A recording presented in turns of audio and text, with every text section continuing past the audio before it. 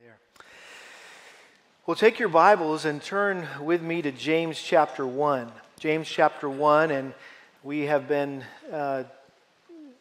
addressing this subject of spiritual warfare over the last several weeks, both on Sunday morning and Wednesday night. And we've been talking about how Ephesians chapter 6, verses 10 through 20 is really like a boot camp for believers. And we've been unpacking each piece of armor on Wednesday nights. And I have quoted a few verses here in James. It seems like in almost every sermon that I've preached so far about this subject of spiritual warfare, because it's so critical to understanding the whole process of how Satan works and how temptation works and how sin works. And so I thought it would be helpful just to drill down a little deeper into this verse that I've really up to now only had the opportunity just to kind of quote and then move on quickly. And so I'm referring to James chapter 1, verses 14 through 16. James chapter 1, verses 14 through 16. And James says this: each one is tempted when he's carried away and enticed by his own lust. Then when lust has conceived, it gives birth to sin, and when sin is accomplished, it brings forth death. Do not be deceived, my beloved brethren. Father, we get the sense that James was in earnest when he wrote those words. We know he wrote them under the inspiration of your Spirit, who dwells within us and among us. Even now, we are dependent on your Spirit to illuminate these verses, to help us understand what James meant by what he said here.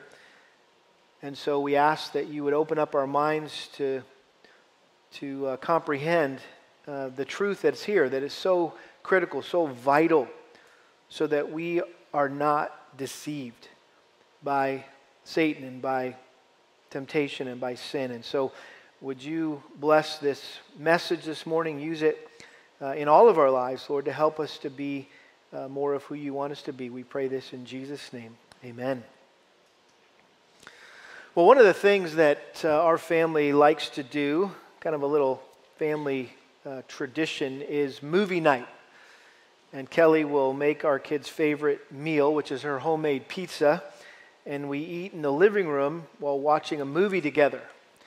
And we still do that, even though our kids are adults, and we have them come over and have a fun time together. One of my favorite movies that we used to watch when our kids were little is Pinocchio.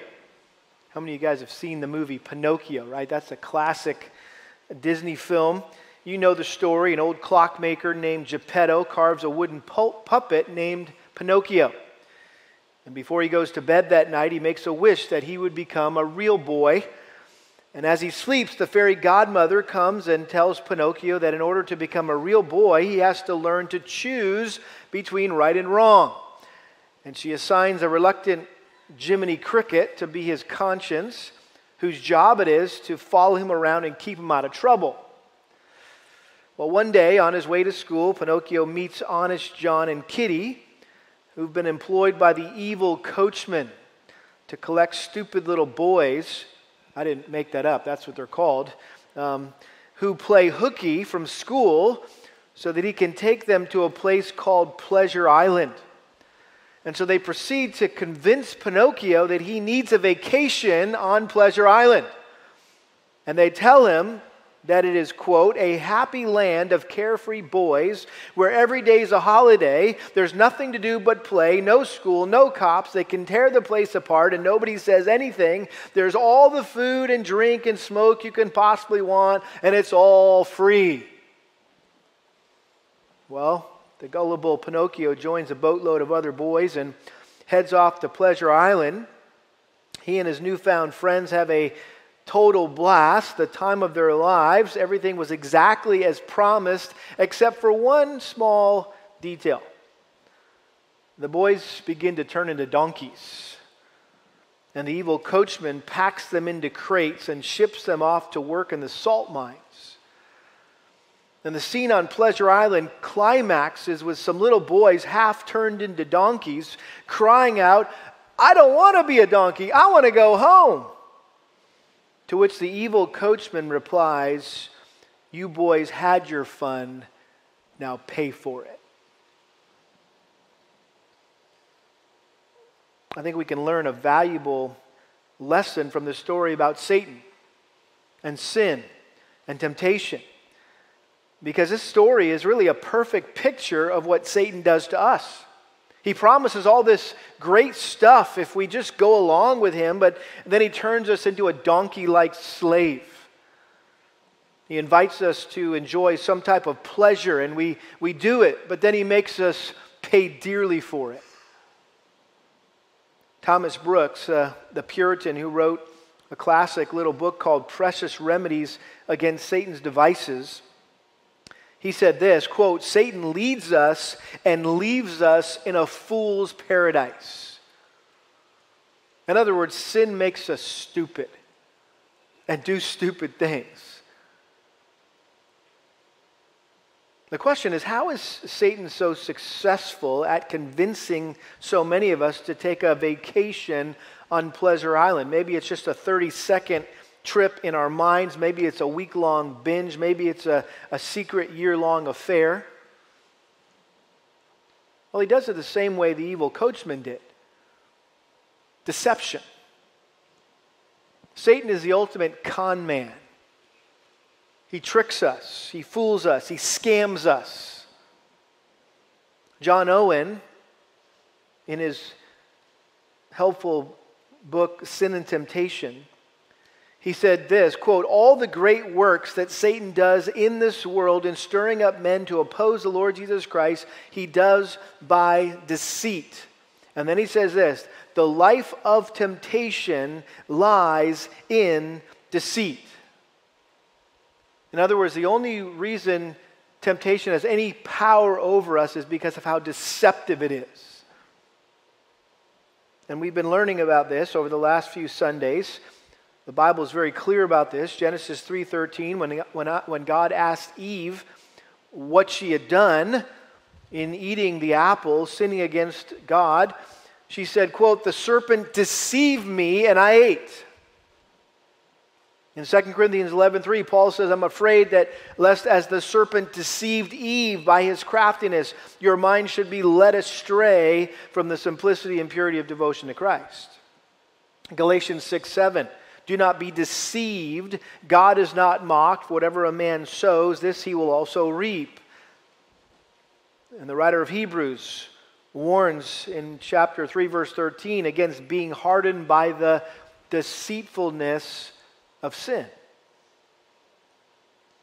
So the scripture makes it very clear that sin is deceitful. It does its work through deception. Every temptation is a deception. In fact, it is more accurate to refer to temptation as deception. In fact, that might help you. Rather than thinking I'm being tempted right now, no, I'm being deceived right now. I'm being conned right now. I'm being scammed right now. We usually, I don't know, but I hate getting conned. I hate getting scammed. I hate getting ripped off. Have you ever been ripped off by someone? You thought they sold you something or they told you this and then it didn't work out. And I hate that feeling. But you usually don't know until after the fact. Whereas God's Word, God has clearly laid it out in His Word for us so that we don't have to be scammed. We don't have to be conned. We don't have to be ripped off. He's telling us, listen, temptation is a con. It's a scam. You're going to get ripped off. We know that ahead of time. And I think just understanding this simple truth is critical to resisting Satan and not giving in to temptation. I think that's what James wanted his readers to understand here. And if you're familiar with the book of James, James started this letter by addressing the topic of trials in verses 2 through 12. And then starting in verse 13 through 16, he shifted his focus to the topic of temptation. And the first thing that James said about temptation is that we should never blame God for it. Notice verse 13. Let no one say when he's tempted, I am being tempted by God. For God cannot be tempted by evil, and he himself does not tempt anyone. Notice he says, let no one say when he is tempted. In other words, it's not a question of if we will be tempted, but when we'll be tempted. It's only a matter of time. And James warned us here not to think that God is the one tempting us, and not to accuse God of trying to get us to sin. And he gives us two reasons why we should never do that. Number one, temptation is inconsistent with God's character. For God cannot be tempted by evil. God is perfectly holy. God is perfectly pure. He hates sin. He hates evil. Evil does not appeal to him like it does us. God is untemptable. So temptation is inconsistent with God's character, but it's also, temptation is inconsistent with God's conduct. He says he himself does not tempt anyone. God would never try to seduce any of us to evil. It's unthinkable that he would try to get us to sin. God is not the tempter. Satan is the tempter. We learn that's one of his titles in Scripture. But I think this verse is so important because all of us are prone to blame other people for our sin. We're by nature professional blame shifters or finger pointers. And our natural inclination is to escape the responsibility for our actions. No one likes to admit that they're wrong. It's a lot easier to make an excuse, to blame someone or something else for our sin. And we know that's exactly what Adam did. In an effort to justify his sin, he lashed out at God and blamed him for his sin. It's the woman that you gave me, God. Proverbs 19:3, an interesting little verse here. It says, the foolishness of man subverts his way, and his heart rages against the Lord. The foolishness of man subverts his way, and his heart rages against the Lord. In other words, a person stupidly ruins their life, or they ruin their life through their own sinful stupidity, and then they get mad and bitter at God for how their life turned out. And I think we all have a tendency to take our frustration with our sinful struggles out on God. We blame him for putting us in certain situations. Well, God, if I wasn't, or whatever, right? Or maybe we blame God for making us a certain way or giving us certain desires that for whatever reason he's intended not to satisfy. But James places the responsibility for sin squarely on our shoulders where it belongs. Sin is not God's fault, and it's not even Satan's fault. We can't use the classic cop-out, well, the devil made me do it, right?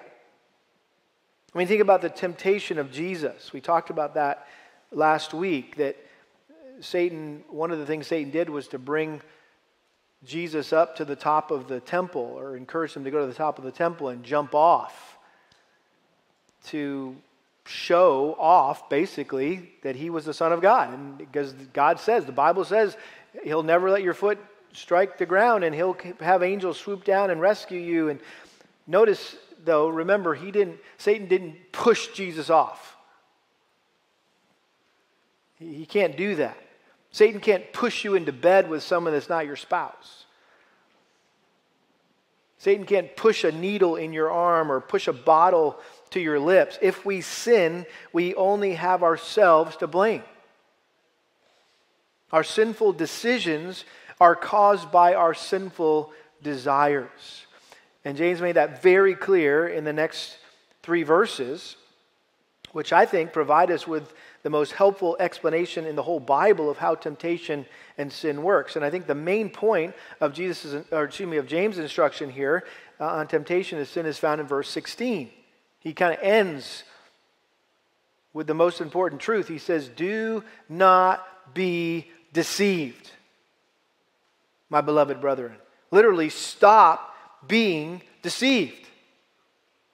Well, why do you keep letting yourself get conned? Why do you keep being stupid?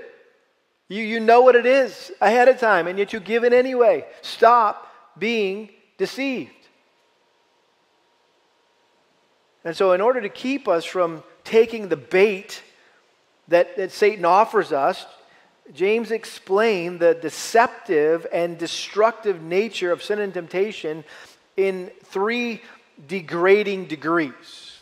And what I mean by that is degrees are successive steps or stages in a process. And so James described the steps or the stages a person goes through every time they're tempted to sin.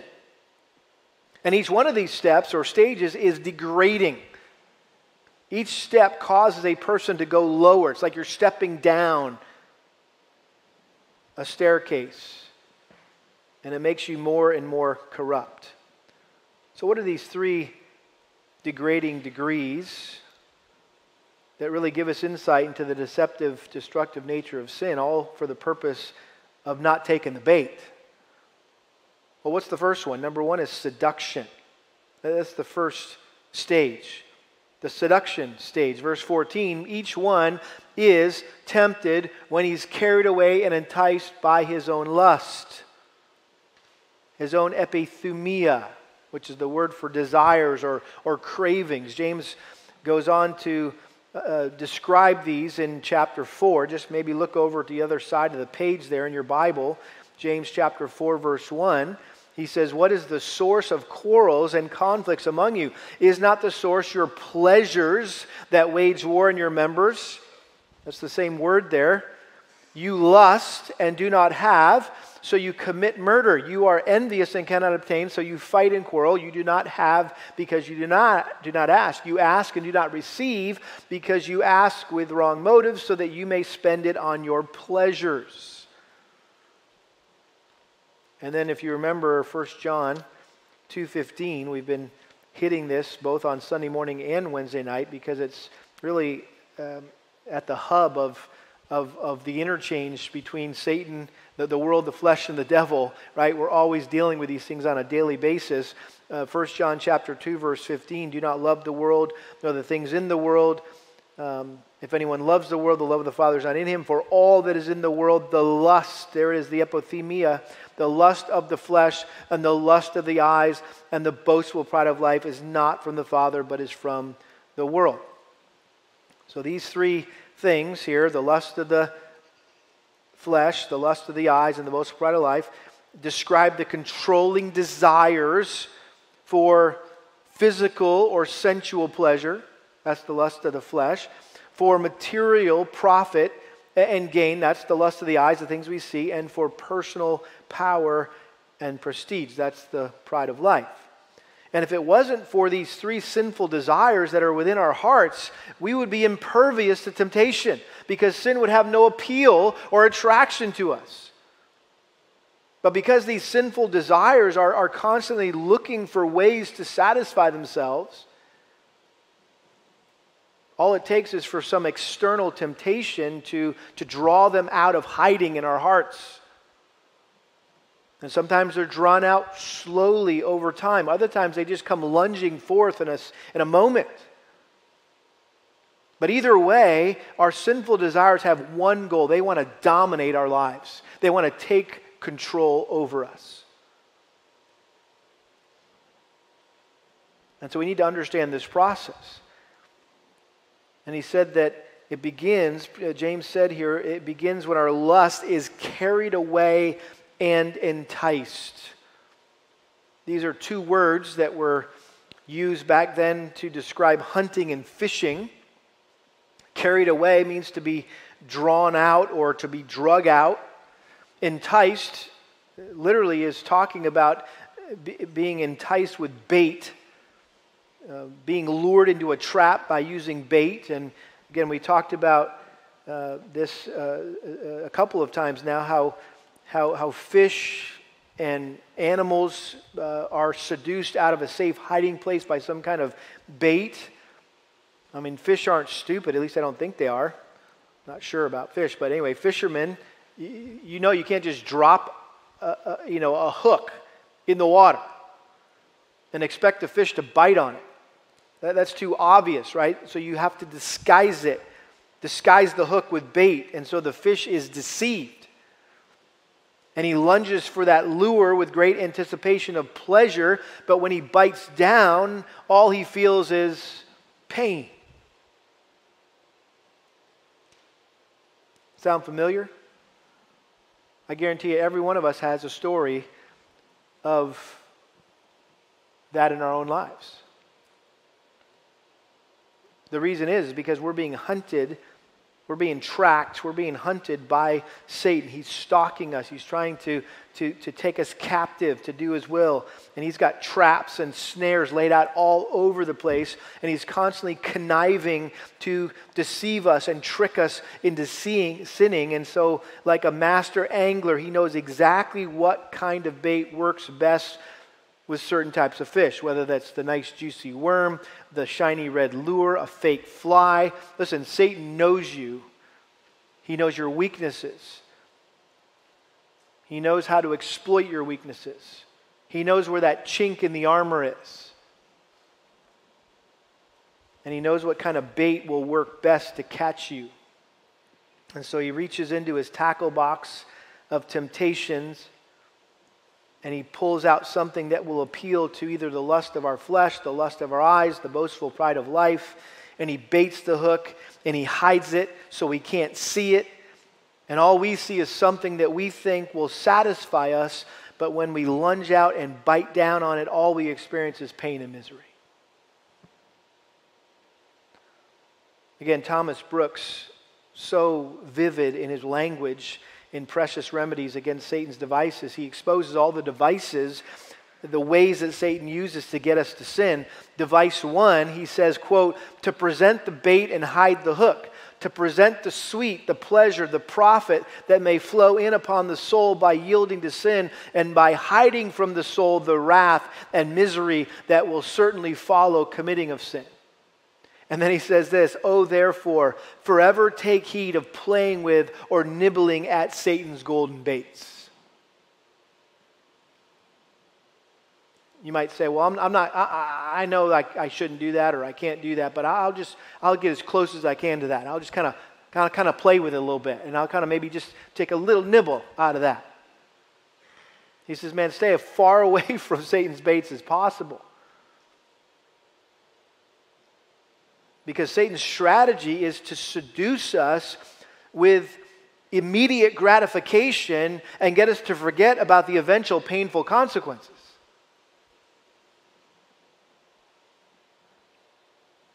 And I think it's important to note here that James makes a distinction here between temptation and sin. Notice verse 15, he says, then when lust has conceived, it gives birth to sin.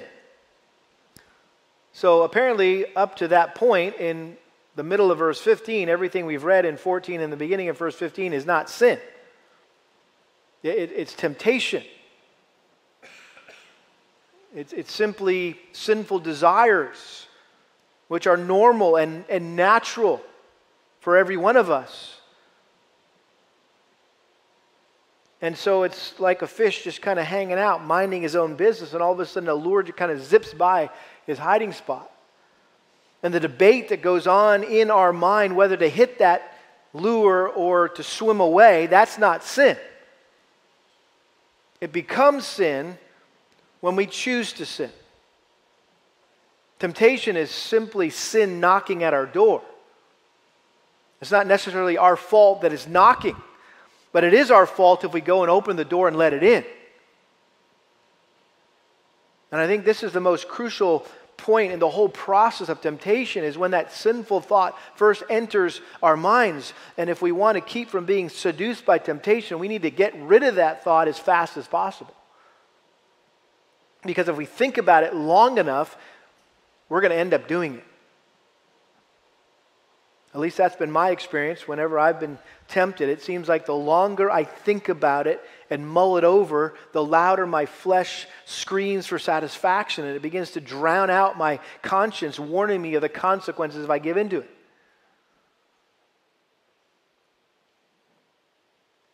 Dietrich Bonhoeffer said something fascinating. I'll never forget reading this. It was like a trumpet sound went off in my head when I read this sentence. He said, quote, "At this moment, the moment of temptation, God is quite unreal to us. He loses all reality. The only reality is the devil." And then he said this, "Satan does not here fill our hearts or fill us with hatred of God, but forgetfulness of God." I've never, before I gave in to temptation, thought, "God, I hate you so much, I'm just going to do this." No, it was like God wasn't anywhere to be seen. He just, I forgot all about him in that moment. So, all that to say, the battle against temptation is won or lost where? In our minds. And so the moment that wicked thought comes into our mind, we need to confront it and we need to take it captive. I think that's what Paul was referring to in 2 Corinthians chapter 10. 2 Corinthians chapter 10, verse 3, "For though we walk in the flesh, we do not war according to the flesh. For the weapons of our warfare are not of the flesh, but divinely powerful for the destruction of fortresses. We are destroying speculations," which are thoughts, "and every lofty thing raised up against the knowledge of God, and we are taking every thought captive to the obedience of Christ." So we need to take those sinful thoughts captive. We need to take them prisoner and make them our slave, or they will take us prisoner and make us their slave. An example of how this might work in our minds is given to us in Philippians chapter 4, verse 6. "Be anxious for nothing, but in everything by prayer and supplication with thanksgiving, let your requests be made known to God, and the peace of God, which surpasses all comprehension, will guard your hearts and your minds in Christ Jesus." How many times throughout the day are you tempted to worry about something? To be anxious about something? Well, what does Paul say? Don't be anxious about anything, but instead of worrying about it, pray about it. And so you need to turn that care into a prayer. As soon as that worrisome, anxious thought comes into your head and you want to dwell on that and begin to potentially sin, give into that and worry and become anxious and fearful, you need to immediately begin to pray about that. And if you do that, the peace of God, which surpasses all understanding, will guard your heart and your mind in Christ Jesus. In other words, that anxiety will flee. And then he goes on in verse 8, "Finally, brethren, whatever is true, whatever is honorable, whatever is right, whatever is pure, whatever is lovely, whatever is of good repute, if there's any excellence, if there's anything worthy of praise, dwell on these things." Let your mind dwell on these things. In other words, stop dwelling on whatever that sinful thought, that evil thought, that tempting thought is. Don't dwell on that. Replace it with something else that's God-honoring. So the point is, we need to, if we want to overcome temptation, we need to learn to stop the process as soon as it starts at the seduction stage. And when we're in that stage, we need to remind ourselves that lust is a liar. Don't believe it. It never satisfies. It always leaves us feeling dirty or discouraged or depressed and desiring more, and then eventually it will destroy our life. Those are conversations, right, we need to have with ourselves. That's actually a statement that I had printed out on a piece of paper at one point and had above my desk, just to remind myself whenever I was tempted that I needed to read that to myself to remind myself. Thomas Brooks, again, gives us the remedy to this whole idea of Satan hiding the hook, presenting the bait and hiding the hook. He said this: "To look on sin with the eye with which we shall see it in a few hours. Then it will appear more vile, filthy, and terrible than hell itself. Then that which formerly appeared sweet will appear most bitter, and that which appeared most beautiful will appear most ugly, and that which appeared most delightful will then appear most dreadful. In other words, we need to tear the mask off of temptation so we can see it for what it really is and not give into it. So that's the first degrading degree. It's seduction. But then that leads to sedition. That leads to sedition. And I'll explain that word in just a moment. But once a person has been seduced by the bait, the next step is they grab hold of it. Notice what James says here in verse 15. He says, each one is tempted when he's carried away and enticed by his own lust. Then when lust has conceived, it gives birth to sin. And James used some very graphic language here to unforgettably describe this second stage of deception, and that is conception and birth. And the natural process a woman goes through when she has a baby is that you get pregnant and then you have a baby. That's just how it happens. And in the same way, if you lust after something long enough, you are going to sin. Lust inevitably gives birth to sin. Now, I've defined sin here as sedition. I think it's an interesting word. Webster's dictionary defines sedition as, quote, the stirring up of discontent, resistance, or rebellion against the government in power. The stirring up of discontent, resistance, or rebellion against the government in power. I chose this word because I think that is precisely what goes on in our hearts when we sin. God is the government in power over us. Sin is rebellion against God, and rebellion against God is caused by discontent with God. And I don't know if you ever thought this through, but these are the seditious steps of sin. Number one, you become dissatisfied with what God has given you. Secondly, you desire or covet what God hasn't given you. And then thirdly, you disobey to get what God hasn't given you. Isn't that how it happens? You get dissatisfied or discontent with what God has given us. So you begin to desire and covet what God hasn't given you. And then you disobey to get what God hasn't given you. So we need to take that back to the very beginning. We need to guard our hearts against discontent or dissatisfaction.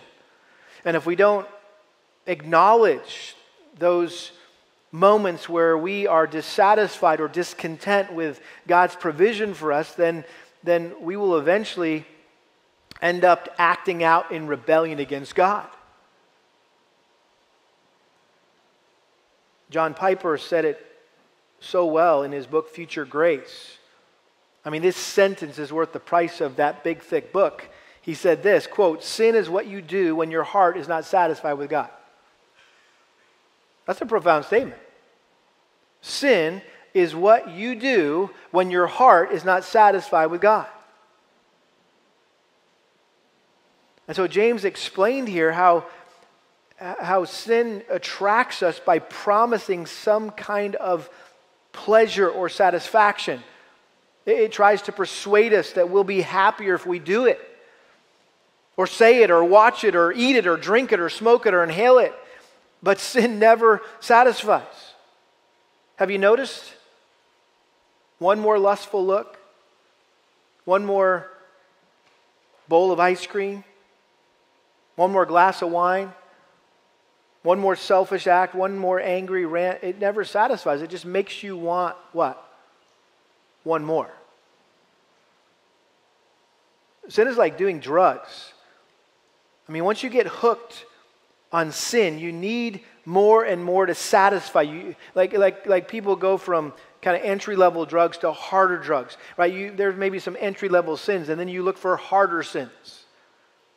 Ephesians 4:19, having lost all sensitivity, they have given themselves over to sensuality so as to indulge in every kind of impurity with a continual lust for more. You just can't get enough.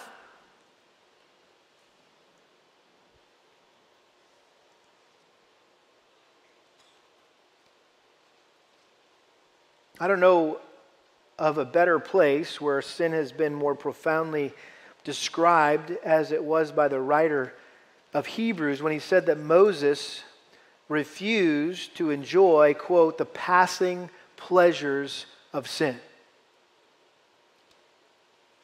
Listen, the Bible's honest. Sin is pleasurable. Sin is fun. I mean, why would we risk everything to enjoy a taste of sin? Because it is enjoyable, it's pleasurable, it's fun.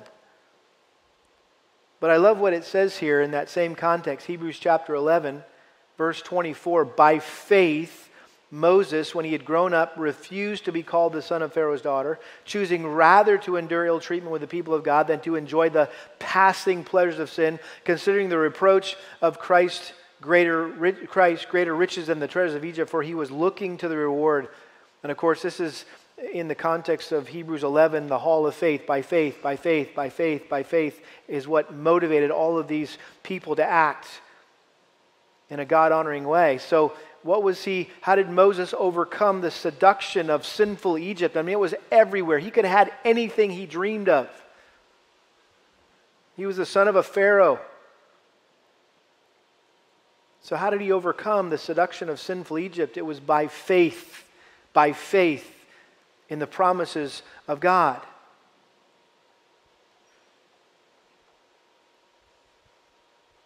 See, Satan's always telling us that God is keeping something from us.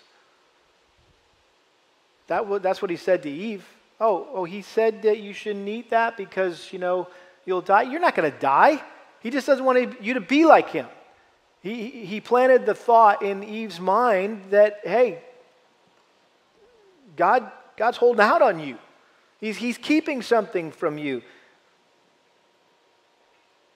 And that's why we need to have faith in God's word. We need to believe what God's word says rather than what Satan tells us. Psalm 84, I love this, verse 11 and 12. No good thing does God withhold from those who walk with integrity. O Lord of hosts, how blessed is the man who trusts in you. You're either going to believe that or you're not. That's really, it all comes out. You're either going to believe that or not. That God is not holding out on you. You are not missing anything. And that you are ultimately blessed if you simply trust Him to provide for you in His way, His time. Even if you think He's forgotten something, or you wish you had something different or better or more or less, He's given you what you need.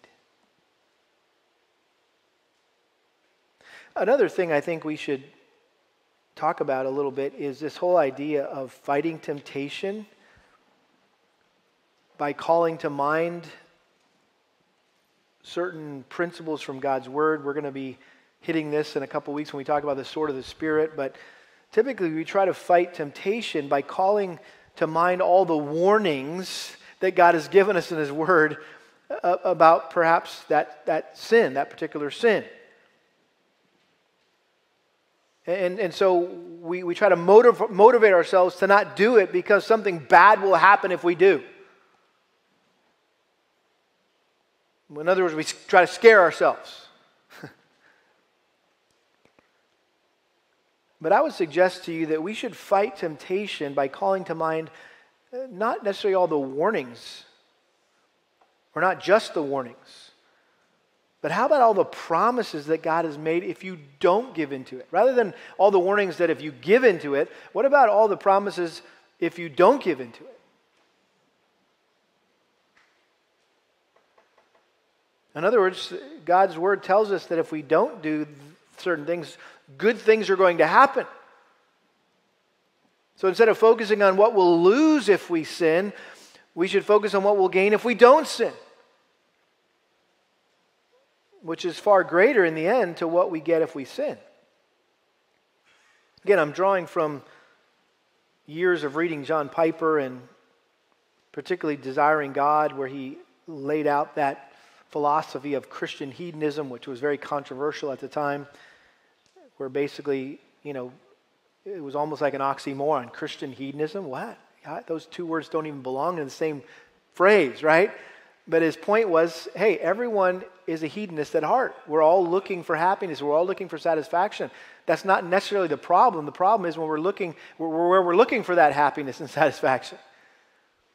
And if you're a Christian, you should be hunting and pursuing your satisfaction and your happiness in God. And so in his eloquent words, Piper said this whole idea of calling to mind the promises of God and fighting sin and temptation with God's promises rather than God's warnings, he said that will help us forsake the, quote, two-bit, low-yield, short-term, never-satisfying, person-destroying, God-belittling pleasures of sin. In other words, it will cause us to deny ourselves the temporary satisfaction of sin so we can enjoy true, lasting satisfaction in God. So rather than being a negative reason why we don't sin or give in, it's a positive reason. And so we have to let the power of God's promises to satisfy us break the power of sin's promises to satisfy us. Sin's saying, hey, this will satisfy you, you should try it. And God's saying, no, I'll satisfy you. I'm enough for you. So the way to kill sin, to mortify sin, is by the power of a superior pleasure. Attraction to sin is broken by a stronger attraction, a stronger affection. And there was a pastor, Puritan years ago, Thomas Chalmers, back in the 1800s, wrote one of the most famous defenses of this whole concept. The book was called, quote, The Expulsive Power of a New Affection. The expulsive power of a new affection. And John Piper just took that concept and ran with it. And concluded that the secret to overcoming the powerful, suicidal attraction of sin is to be so satisfied with God that you don't look for satisfaction in anything or anyone else. It's the heart of the psalmist, Psalm 73, verse 25. Whom have I in heaven but you, God, and besides you I desire what? Nothing. Nothing on earth. I don't need anything on earth. I've got you. Why do I need anything here? So the fight against sin is at the end of the day, it's the fight to stay satisfied with God. We need to believe that nothing will truly and ultimately satisfy us apart from Him. Matthew Henry said it so well. The old commentator, he said, quote, the joy of the Lord, or finding our joy in the Lord, our satisfaction, our happiness in the Lord, will arm us against the assaults of our spiritual enemies and put our mouths out of taste for those pleasures with which the tempter baits his hooks.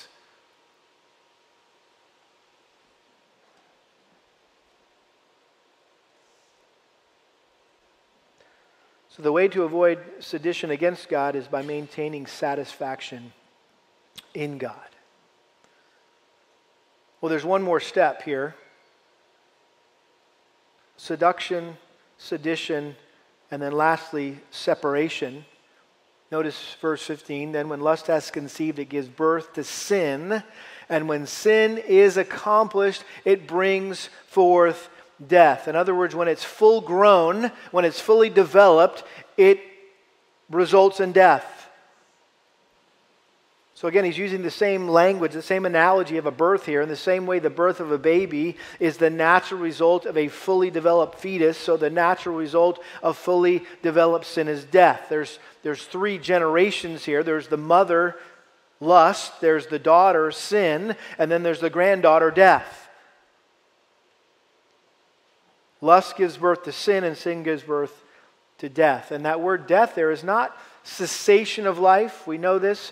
In other words, not the end of life. It's not that you fall over dead and die, right? Because I surely wouldn't be standing up here. I'd already be dead, right? If none of you would be here either, right? Because we sin all the time, every day. This is talking about being separated, right? This idea of death here, being separated from God. And when a person dies, they don't stop living. Even when they die, their soul is separated from their body. So sin results in both physical and spiritual death. The separation of the soul from the body, the separation of the soul from God. And again, we see this all played out in the original sin in Genesis chapter 1. God made it very clear, from any tree of the garden you may eat freely, but from the tree of the knowledge of good and evil you shall not eat, for in the day you eat from it, you will surely what? Die. And they went ahead and did it anyway. And Satan called into question the word of God. You shall not eat from it or touch it, or you will die. Did he actually say that? That was Eve quoting, by the way, misquoting Scripture. That's the importance. We were talking to a guy this week about Scripture memory, and it's important that we get verses right and accurate because she misquoted God here. She added to God's word. He said not even to touch it. He says, no, you're not going to die. For God knows that in the day you eat it, your eyes will be opened, you will be like God, knowing good and evil. And it says that both of their eyes were opened, right? And they were cast out of the garden. But you see all three stages of the deception of sin were in play in the garden. There was seduction. Satan deceived them, he seduced them. There was sedition, and then there was separation. So Adam and Eve swallowed the deception hook, line, and sinker. They believed Satan's lie, that they would be like God, and instead of becoming like God, they ended up being separated from God. And their sin plunged the entire human race into sin and caused all of us to be separated from God. Romans 5:12, therefore just as through one man sin entered the world, and death through sin, so death spread to all men because all sinned. Ezekiel 18:4 says, the soul that sinneth will die. Romans 6:23, the wages of sin is death.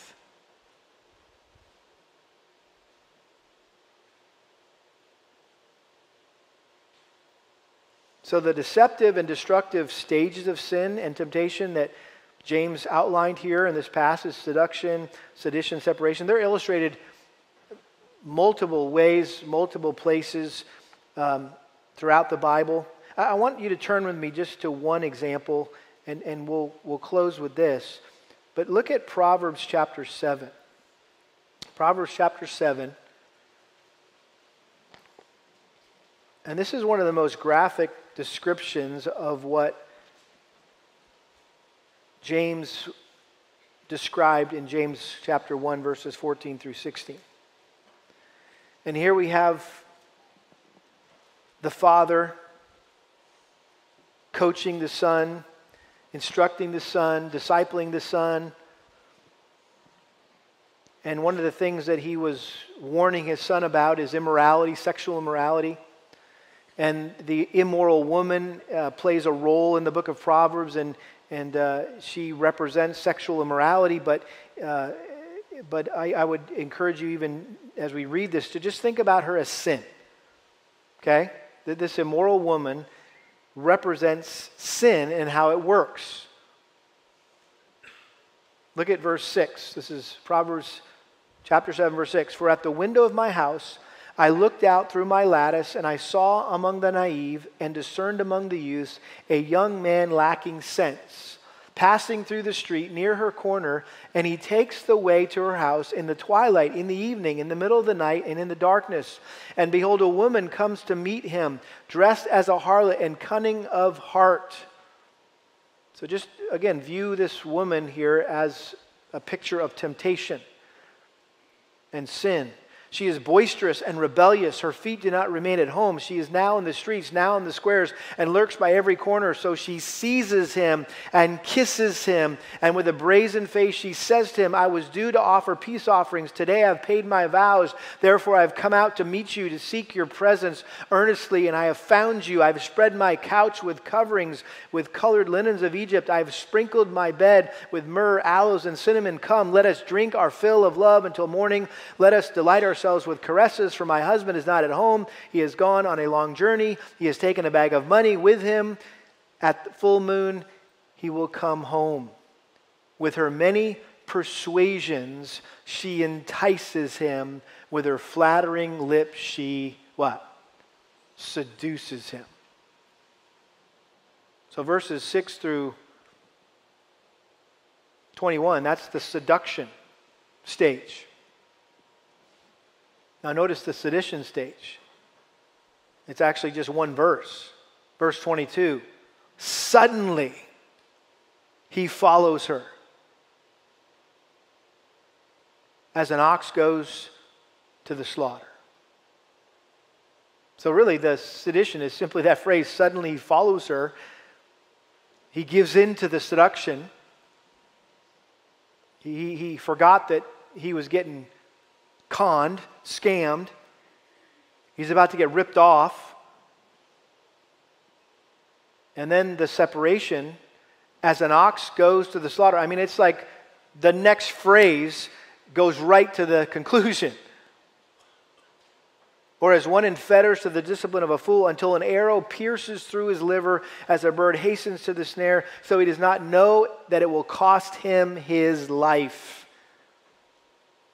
Now therefore, my sons, listen to me and pay attention to the words of my mouth. Do not let your heart turn aside to her ways. Do not stray into her paths, for many are the victims she is cast down, and numerous are all her slain. Her house is the way of Sheol, descending to the chambers of death.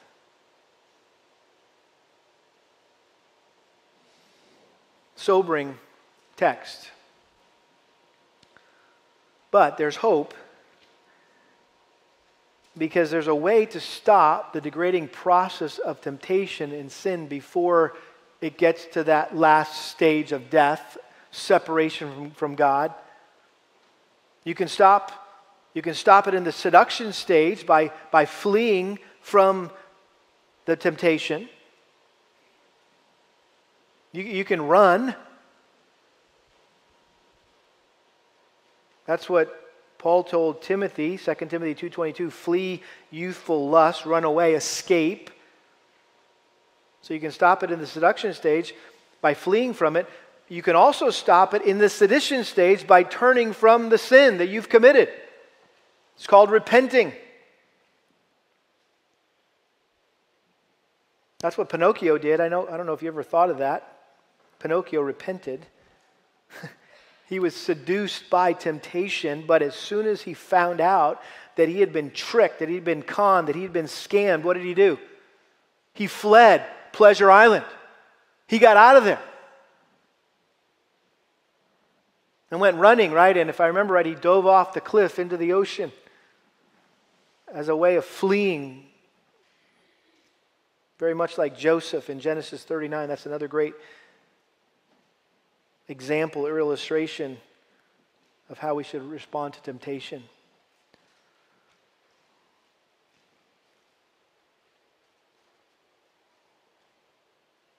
Beloved brethren, stop being deceived.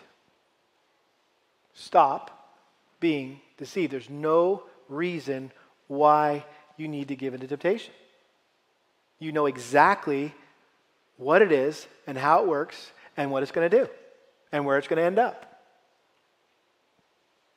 And the only reason you'll give into it is if you're stupid.